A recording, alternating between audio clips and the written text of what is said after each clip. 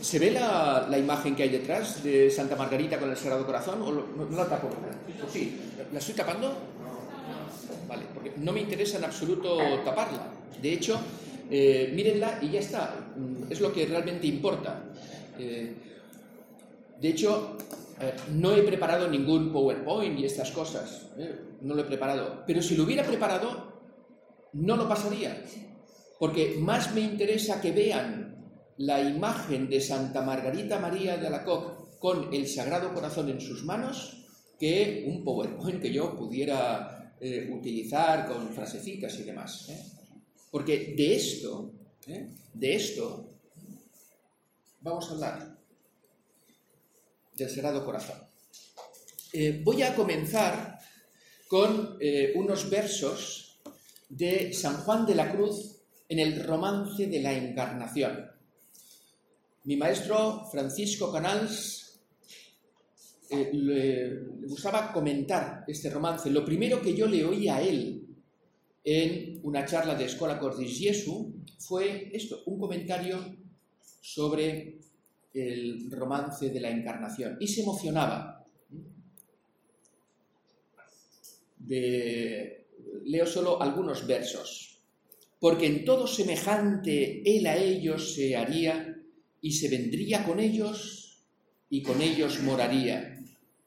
Y que Dios sería hombre y trataría con ellos, comería y bebería y que con ellos continuo él mismo se quedaría. En los amores perfectos esta ley se requería, que se haga semejante el amante a quien quería, que la mayor semejanza más deleite contenía, el cual sin duda en tu esposa grandemente crecería si te viere semejante en la carne que tenía. Aquí la esposa es la humanidad de Cristo. Al Verbo eterno engendrado por el Padre, consubstancial a él, le da una esposa. Y esta esposa es la humanidad de Cristo, en la naturaleza humana. Y fíjense, en los amores perfectos esta ley se requería, que se haga semejante el amante a quien quería. Esto es lo que nos va a ayudar a encontrar lo que buscamos en esta ponencia, porque aquí vamos a buscar algo.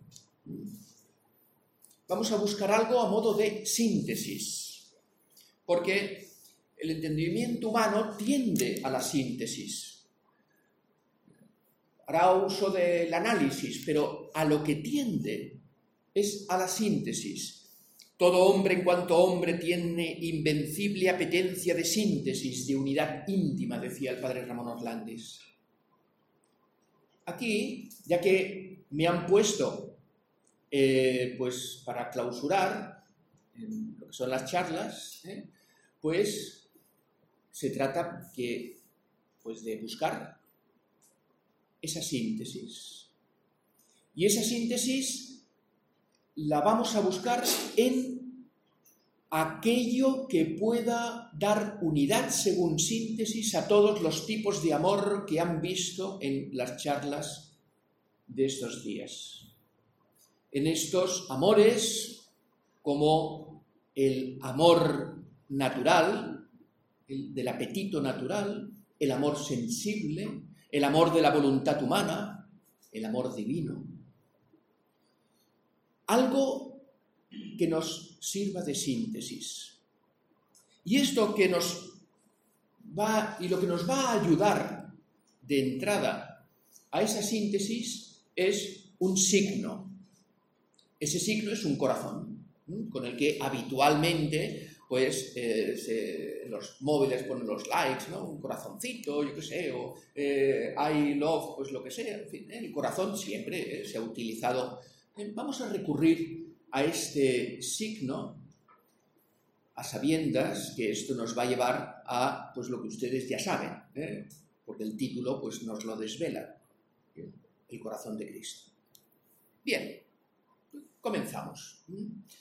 Habrá dos partes En la primera, pues como el corazón es signo de todos estos amores, y voy a repetir cosas que sin duda ya han oído, pero esto no pasa nada. No pasa nada. A mí me gusta mucho el tiramisú. Y si como y hay más, sé que tengo una tendencia a repetir. No pasa nada. Sobre todo si lleva unas gotitas de amaretto. Bien. Entonces, se trata, por tanto, de repetir en orden a la síntesis que se significa en el corazón. Y la segunda parte, miraremos si hallamos esa síntesis en el corazón de Cristo. A la luz de lo que nos ha dicho San Juan de la Cruz, que en los amores perfectos esta ley se requería, que se haga semejante el amante a quien quería. Primer amor de los que ustedes ya han visto y además con el que se comenzó este encuentro. El amor natural que hay en todo ente. Un amor natural, una inclinación natural ¿a qué? A la propia perfección. Todas las criaturas intentan alcanzar su perfección, que consiste en asemejarse a la perfección y bondad divinas.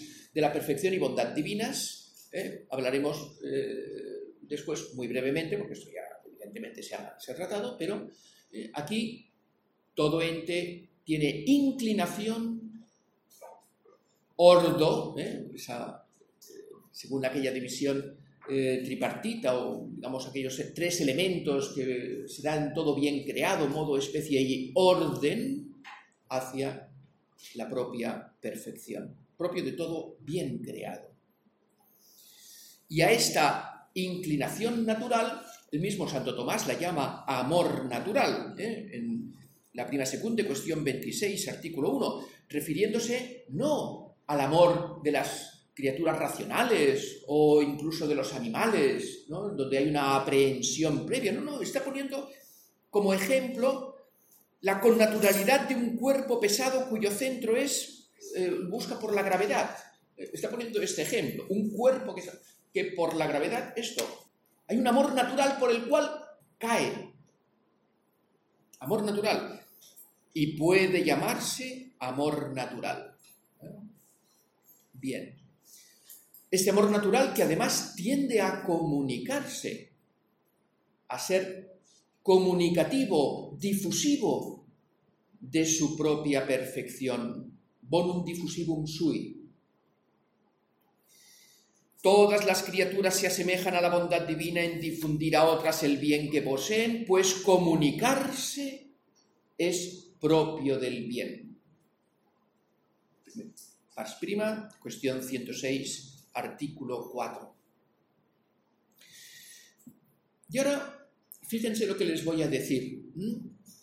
Todo esto, que es propio del ente natural, que tiende a comunicar su propia perfección, según su naturaleza, donde más se manifiesta es en la generación vital. Donde más se manifiesta es en la generación vital. Donde lo engendrado es según la semejanza del que engendra. El hombre nace del hombre, el caballo nace del caballo, y así, pues, en toda generación vital, esa semejanza. Pero además, esa generación vital manifiesta un enraizamiento en el ser. Porque lo engendrado es otro, con su ser propio. Es admirable. Es admirable ver las cosas crecer. Eso es lo que tiene que hacer quien se ocupa de la filosofía de la naturaleza, ¿no?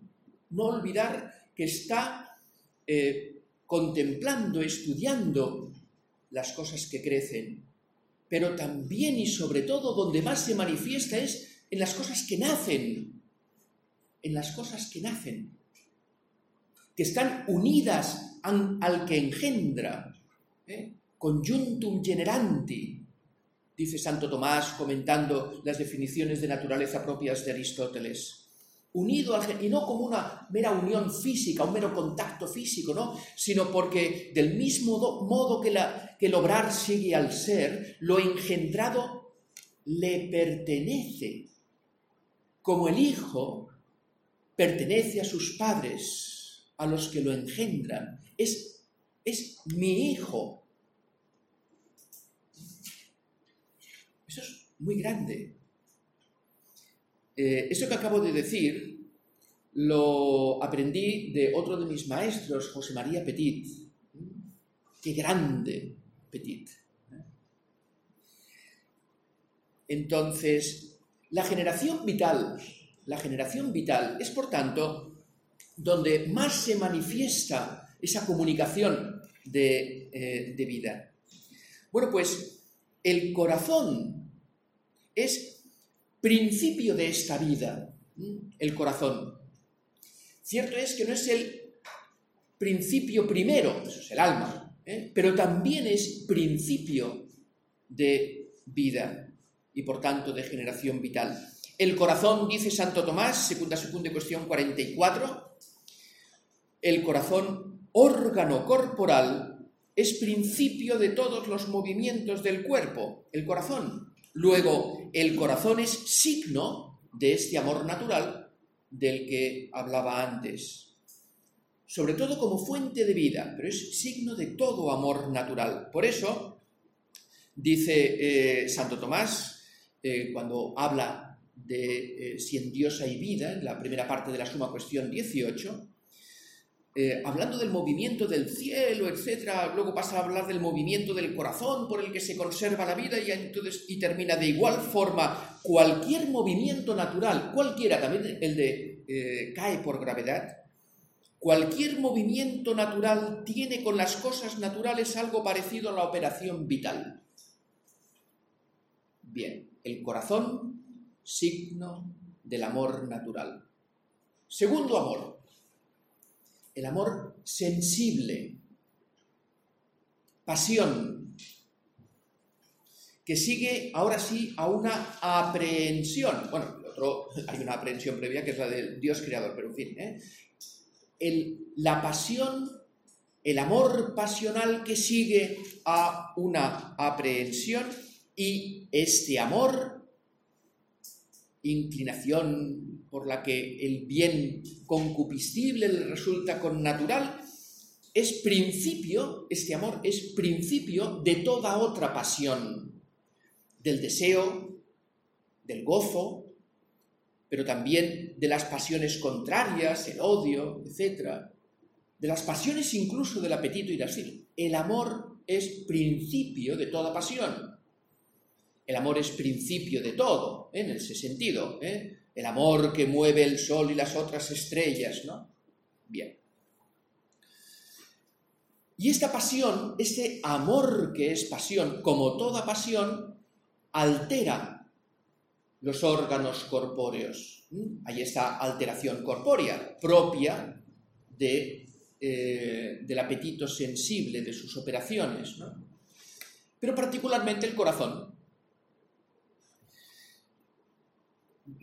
Aquí podría poner muchos ejemplos, les voy a poner dos solo. Me dejo otro que es muy simpático, que es el de cómo la influencia que tiene la bebida también en el corazón, ese lo dejo. Pero miren, un ejemplo. El movimiento de ira, dice Santo Tomás, viene a ser causa de cierta efervescencia de la sangre y de los espíritus junto al corazón, que es el corazón, instrumento de las pasiones del alma. Efervescencia de la sangre. Quien haya sentido alguna vez la pasión de la ira podrá constatarlo. No sé si alguna vez han experimentado ustedes la pasión de la ira. Yo sí. Efervescencia de la sangre y de los espíritus junto al corazón. Otro ejemplo. Aquel que se deleita estrecha ciertamente la cosa que le deleita mientras se adhiere a ella fuertemente, pero ensancha su corazón para disfrutar perfectamente de la cosa deleitable. Se dilata, se ensancha el corazón. El temor lo contrae, aquí el amor lo ensancha, dilata. Podría haber muchos más ejemplos, pero sí que voy a añadir una característica de este amor pasional que llega a afectar el corazón, y es el amor pasional que denominamos misericordia. Fíjense que la palabra corazón se incluye en el término. La pasión de la misericordia es una cierta tristeza en este caso, que viene de un amor, que nace, como siempre, de un amor. Y en este caso es una tristeza ante el mal ajeno. Dice Santo Tomás, citando a San Agustín, la misericordia es la compasión que experimenta nuestro corazón ante la miseria del otro, sentimiento que nos compele en realidad a socorrer si podemos.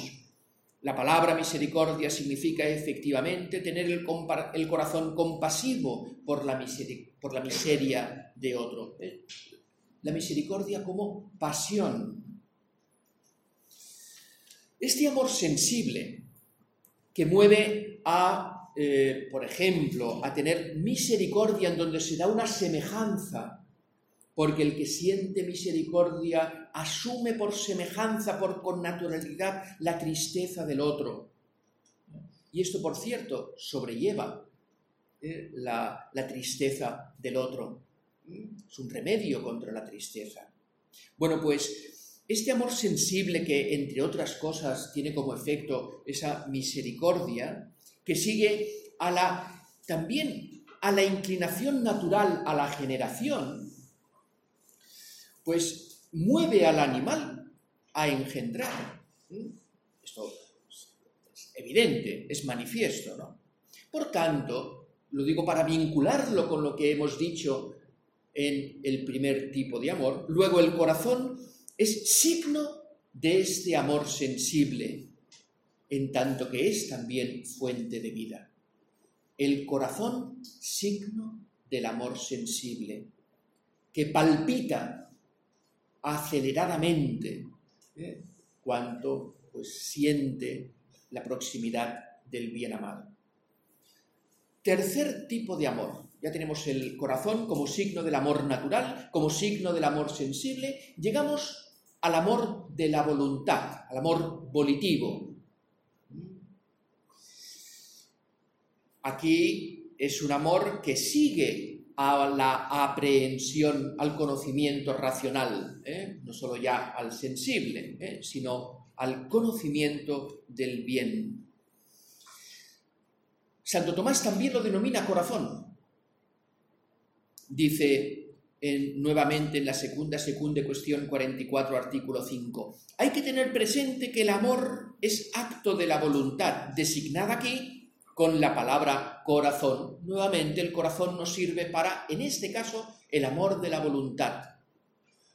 En efecto, lo mismo que el corazón, órgano corporal, es principio de todos los movimientos del cuerpo, como ya hemos visto, lo es la voluntad de todos los movimientos espirituales y, sobre todo, de la intención del último fin, objeto de la caridad, que es el tema que está tratando en la cuestión 44 de la segunda secunde.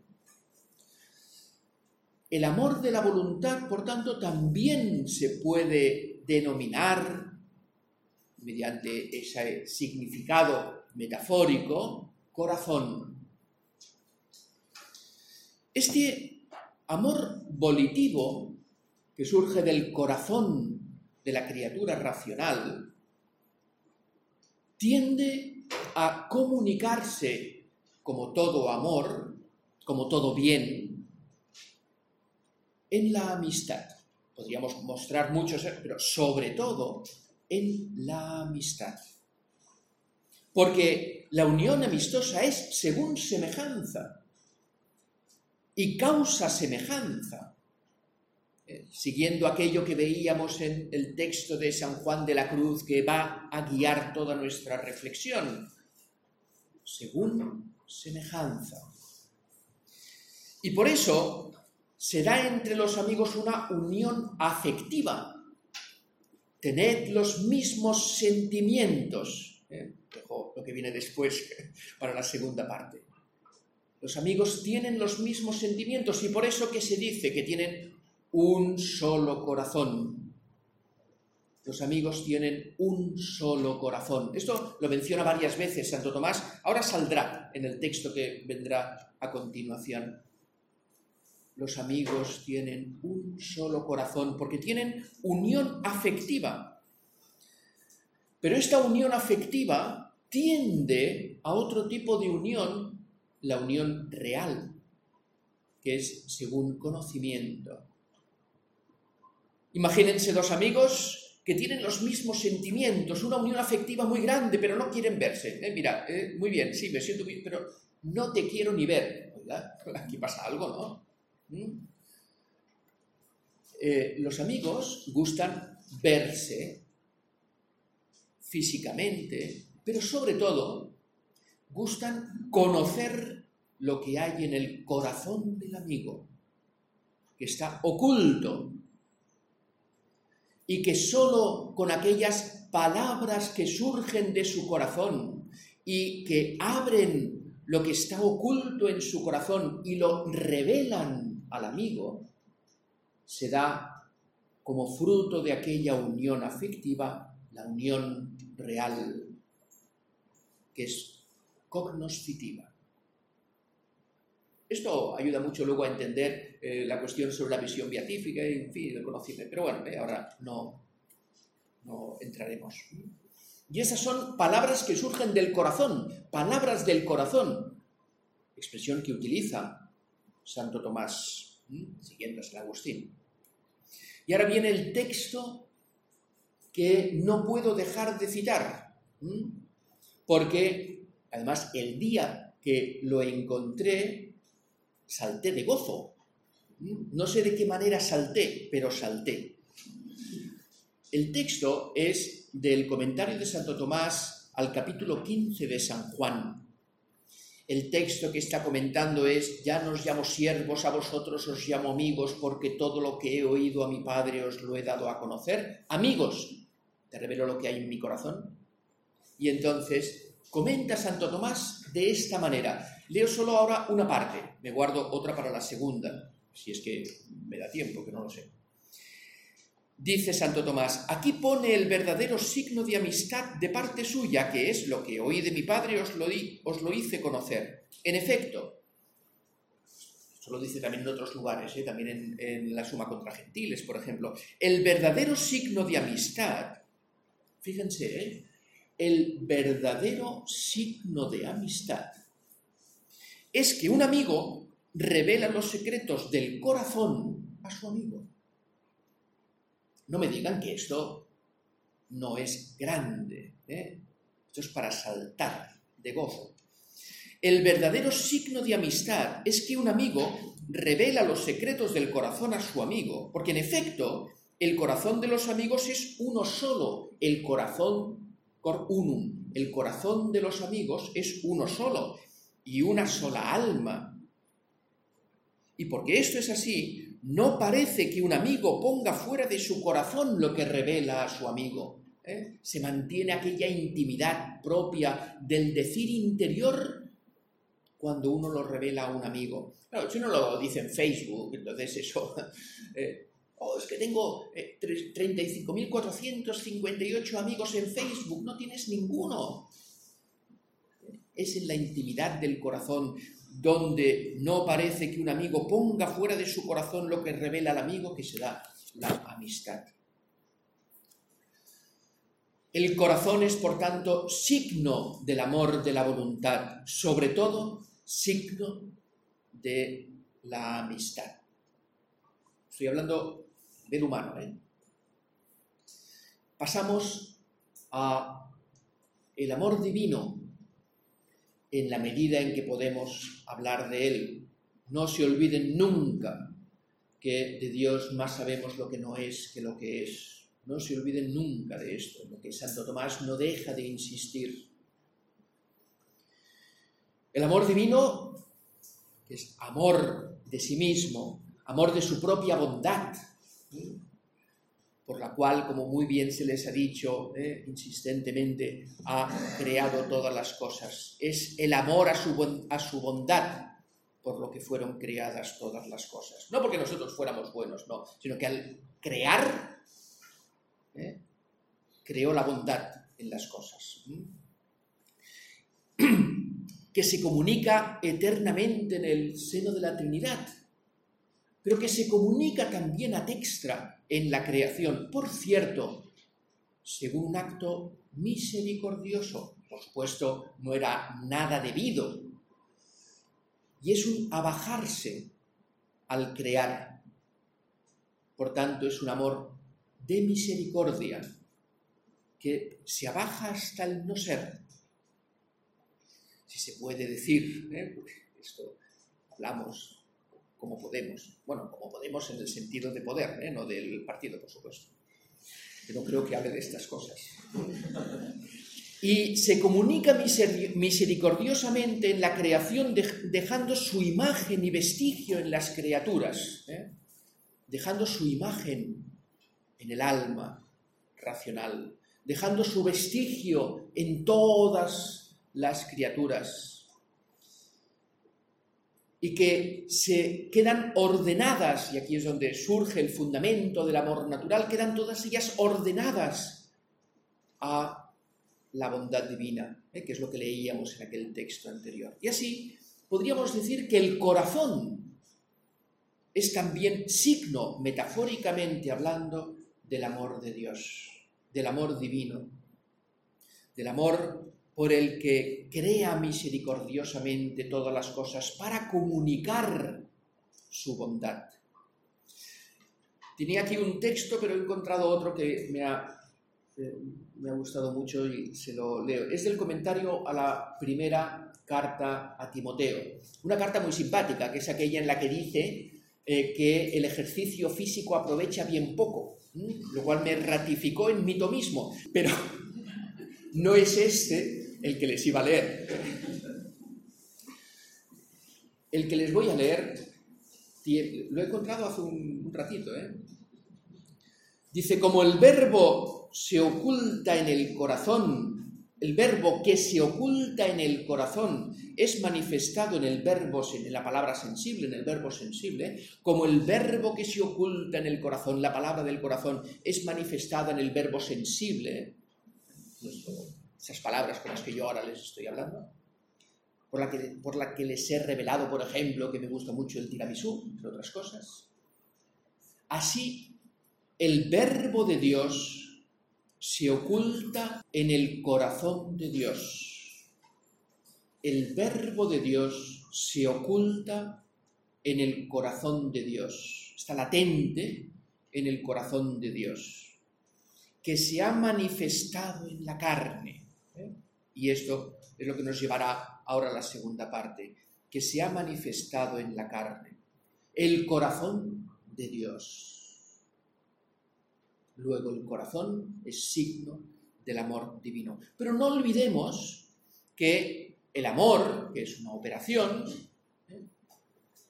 tiene un supuesto en el que radica, y no solo como algo en lo que inhiere, sino en donde es aquello que es principio de toda operación, que es la substancia, que es en el orden racional, el ser personal. Y así, el amor procede del dinamismo perfectivo de la substancia que en la perfectividad de su ser, lleva a amar su propia perfección, a latir apasionadamente ante el bien sensible, agradable, a querer comunicar al amigo y a querer también conocer y amar a Dios. Así, si esto lo referimos a aquel subsistente que es el ser personal, podríamos decir que el corazón es signo del amor personal. Segunda parte. El corazón de Cristo. ¿Cómo vamos de tiempo? 50. Dios mío. Ahora todo esto lo vamos a dirigir al corazón de Cristo. Corazón. Y voy a recurrir aquí, aunque no podré detenerme lo que quería, en algunas referencias a las definiciones dogmáticas de los primeros concilios. ¿Por qué?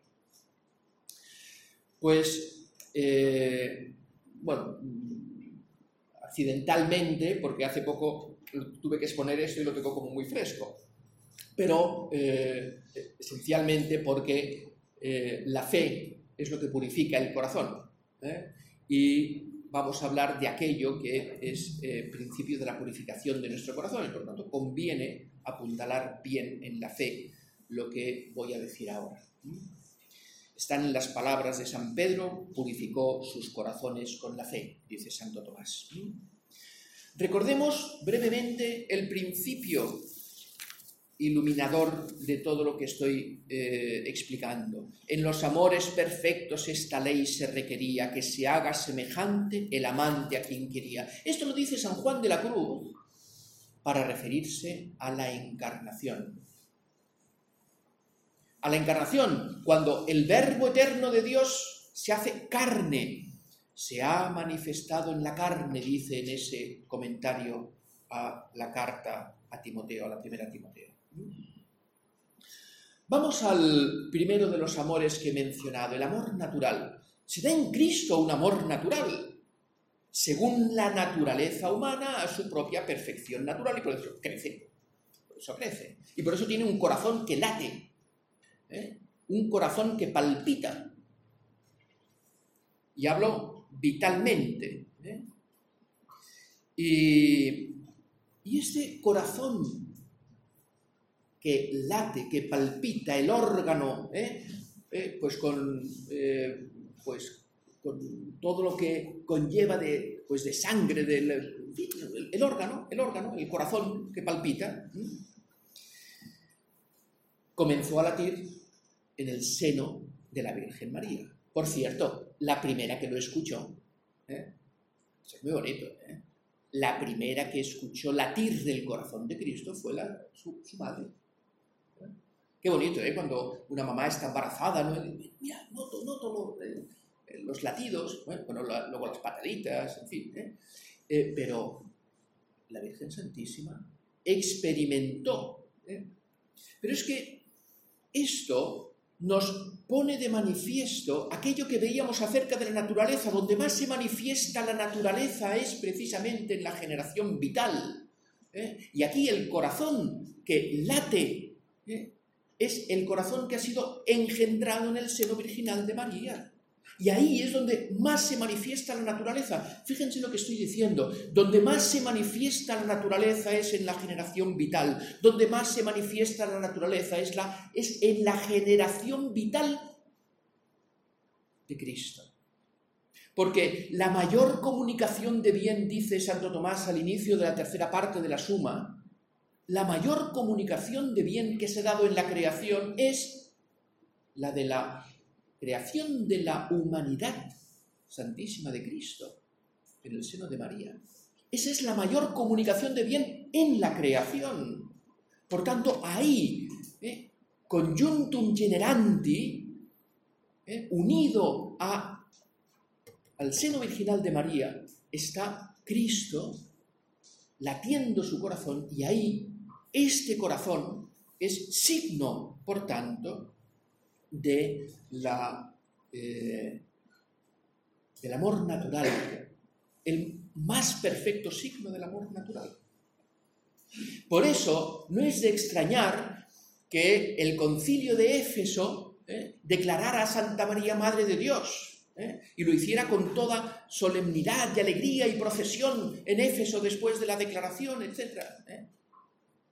Este corazón que luego palpitó y que dejó de palpitar. Le recomiendo vivamente la encíclica Aurietis Aquas de Pío XII, donde va describiendo todo esto de forma admirable. Aurietis Aquas de Pío XII. Y entonces dejó de palpitar cuando fue atravesado por una lanza. Dejó de palpitar, piénselo un momento. Y luego, en la resurrección, volvió a palpitar de nuevo. Y a partir de una frase de Pío XII, en Laudietis Aquas, diciendo, marcando los ritmos del amor. Bueno, pues ahora un pequeño paréntesis. Ustedes saben que el tiempo es la medida del movimiento según el antes y el después, ¿no? Y entonces pues puede haber muchas formas de medir el tiempo, ¿no? Un reloj de arena, yo qué sé, pues el sol, yo qué sé, tantas cosas, ¿no? Para medir el tiempo, El sol, ¿no? En el sentido, pues bueno, los días, las noches, yo qué sé, tantas formas de medir. Los latidos del corazón pueden medir también el tiempo, lo dice Pío XII, Los latidos del corazón de Cristo miden el tiempo de nuestra esperanza. Bien, medida del amor es el corazón de Cristo. Pues, 11º anatematismo de San Cirilo de Alejandría. 11º anatematismo de San Cirilo de Alejandría. Si alguno no confiesa que la carne del Señor es vivificante y propia del mismo verbo de Dios Padre, sino que otro fuera de él, aunque no tal, sea anatema. La carne de Cristo es vivificante. La carne de Cristo, su corazón es vivificante. Una de las letanías del Rosario, una de las letanías del Sagrado Corazón es Cor Jesu fons vitae, corazón de Jesús, fuente de vida. Bien, ese es el primer significado del corazón de Cristo como signo del amor natural. Como signo del amor sensible, el corazón de Cristo se amó, deseó, gozó, se entristeció, se enfureció, sintió ira. Y sin decir, no, bueno, pero es pasión de ira, el celo me corroe el celo de la casa de mi padre. Y tuvo todas las pasiones, pero también la de la misericordia, corazón misericordioso. En el comentario a la epístola a los Hebreos, dice Santo Tomás, misericordia quiere decir algo así como corazón miserable, es decir, digno de compasión, desdichado, entristecido por las miserias ajenas. Y esto dice de dos maneras. Una, por la sola aprehensión, y así es como Dios, sin pasión que le altere, penetra nuestra miseria, que bien conoce de qué estamos hechos. Dios conoce nuestra miseria. Pero de otra, por la experiencia. Y así es como Cristo, de modo principalísimo en la pasión, probó en carne propia nuestra miseria. Y así se dice que el que era misericordioso por la aprehensión de nuestra miseria, se hiciese misericordioso por la experiencia. Corazón de Cristo siente todas las pasiones. En Laudietis Aquas hace una auténtica meditación sobre las pasiones del corazón de Cristo, siguiendo las pasiones de la prima secunde de Santo Tomás. Se alegra, llora por la muerte de Lázaro, ¿no? Se alegra, pues ardientemente deseado comer esta Pascua con vosotros, tantos gozos, tristezas, en fin, pero tiene esa misericordia por la que se hace semejante en su experiencia a la tristeza de los hombres causadas por el pecado. Y de aquí surgen las operaciones de Cristo que son humanas. Están las operaciones humanas y las operaciones divinas, como se define perfectamente en el tercer concilio de Constantinopla. También las operaciones del orden sensible, pero esto lo dejaré, aunque sería muy bonito. Y justo precisamente por esto, no solo las operaciones del amor sensible, sino las operaciones del amor racional, las operaciones de una voluntad humana perfectamente acorde con la voluntad divina. Voluntad humana y afectos sensibles, fíjense lo que dice nuestro Señor, aprended de mí que soy manso, parece que aquí se refiere al orden sensible, y humilde, esto ya es virtud moral, por tanto, de la voluntad humana, humilde de corazón. Y esta voluntad humana, este amor humano de Cristo, proviene de un verbo, porque nadie obra que no lo haya dicho primero en su corazón, pero de este corazón luego surgen aquellas palabras que nacen del corazón, como decía antes, ¿no? Y fíjense este texto que descubrí ayer, mientras preparaba esta ponencia, de la tercera parte de la Suma, cuestión 28. Dice, el verbo es concebido sin corrupción alguna del corazón. No solo eso, sino que la corrupción del corazón no permite la concepción de un verbo perfecto. Por consiguiente, como el verbo, ahora se refiere al verbo de Dios, al verbo divino, tomó la carne para que fuese carne del verbo, fue conveniente que también fuese concebida sin corrupción de la madre. Aquí podríamos meditar mucho esto, pero fíjense cómo las obras, el amor humano de Cristo surge de ese, y sus palabras surgen de ese corazón. Bien, y de ahí surge la amistad de Cristo con los hombres. La amistad humana, la que tenía con Lázaro, la que tenía con Pedro, con Santiago, con Juan, la amistad humana de Cristo. Muchas veces dicen, bueno, ¿quién estaba gozando más de la amistad de Cristo? Si María o Marta. Bien, una dialéctica que no me gusta, pero ya la resuelvo diciendo Lázaro, que era el que estaba en la mesa. Bueno, ahora es igual. El caso es que la amistad humana de Cristo surge precisamente de ese corazón que revela lo oculto en él a sus amigos. Y es el texto que les decía antes del comentario al capítulo 15 de San Juan. Porque lo que hace Cristo es revelar lo que ha escuchado de su Padre, es decir, lo que tiene en lo más profundo de su corazón, a sus amigos. Por eso ya no los llama siervos, los llama amigos. Pues Dios, haciéndonos partícipes de su sabiduría, nos revela sus secretos.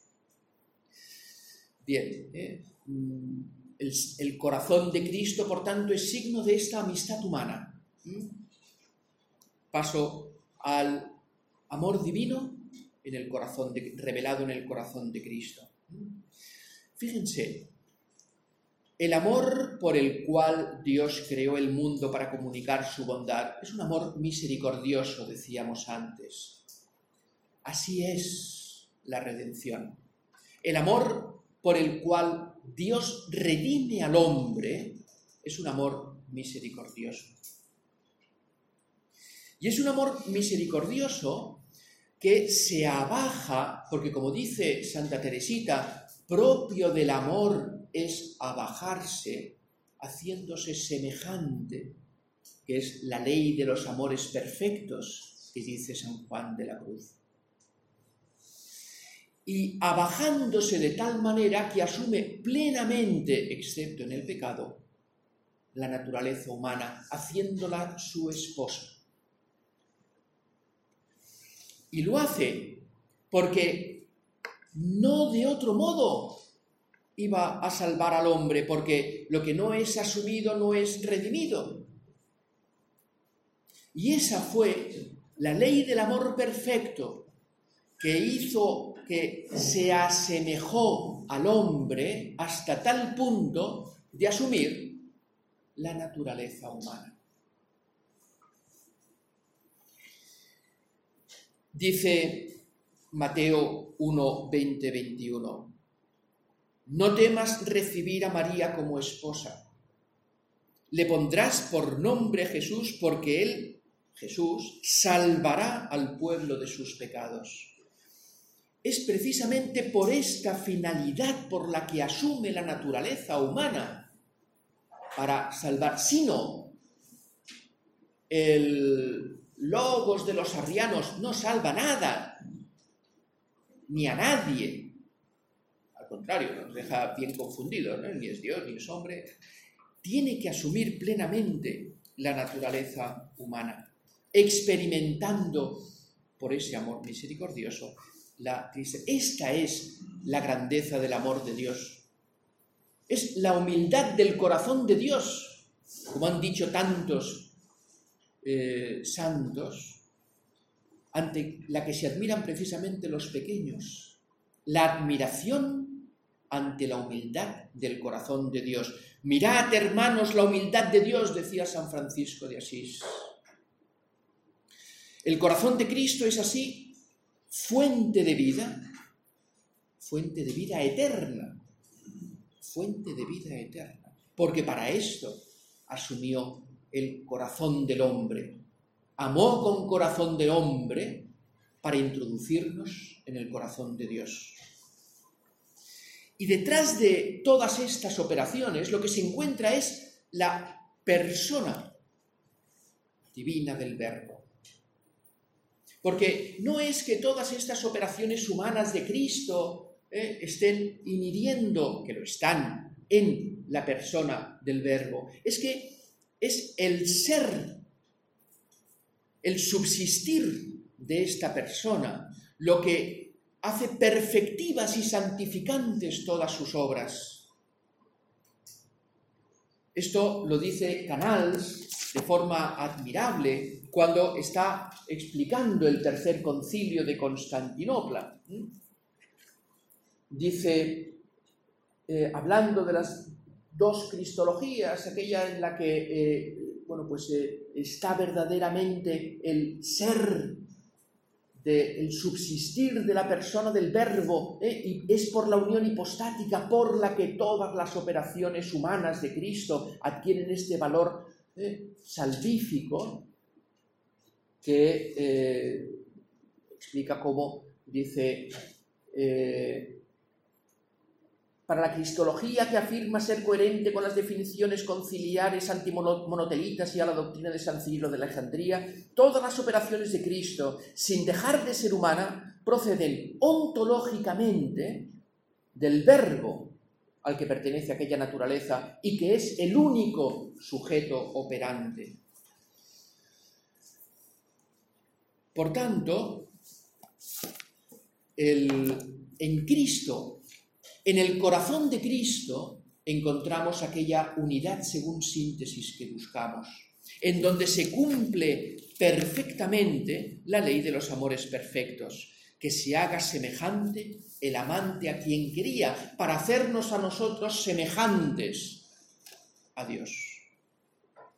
Y por esto no es de extrañar que Pío XII diga algo como lo que sigue, y con esto termino. Así pues, el corazón de nuestro Salvador presenta en cierta manera la imagen de la divina persona del Verbo y asimismo de sus dos naturalezas, a saber, la humana y la divina. Y en él podemos considerar no solo el símbolo, sino también como una síntesis de todo el misterio de la redención. Sagrado Corazón de Jesús, en vos confío.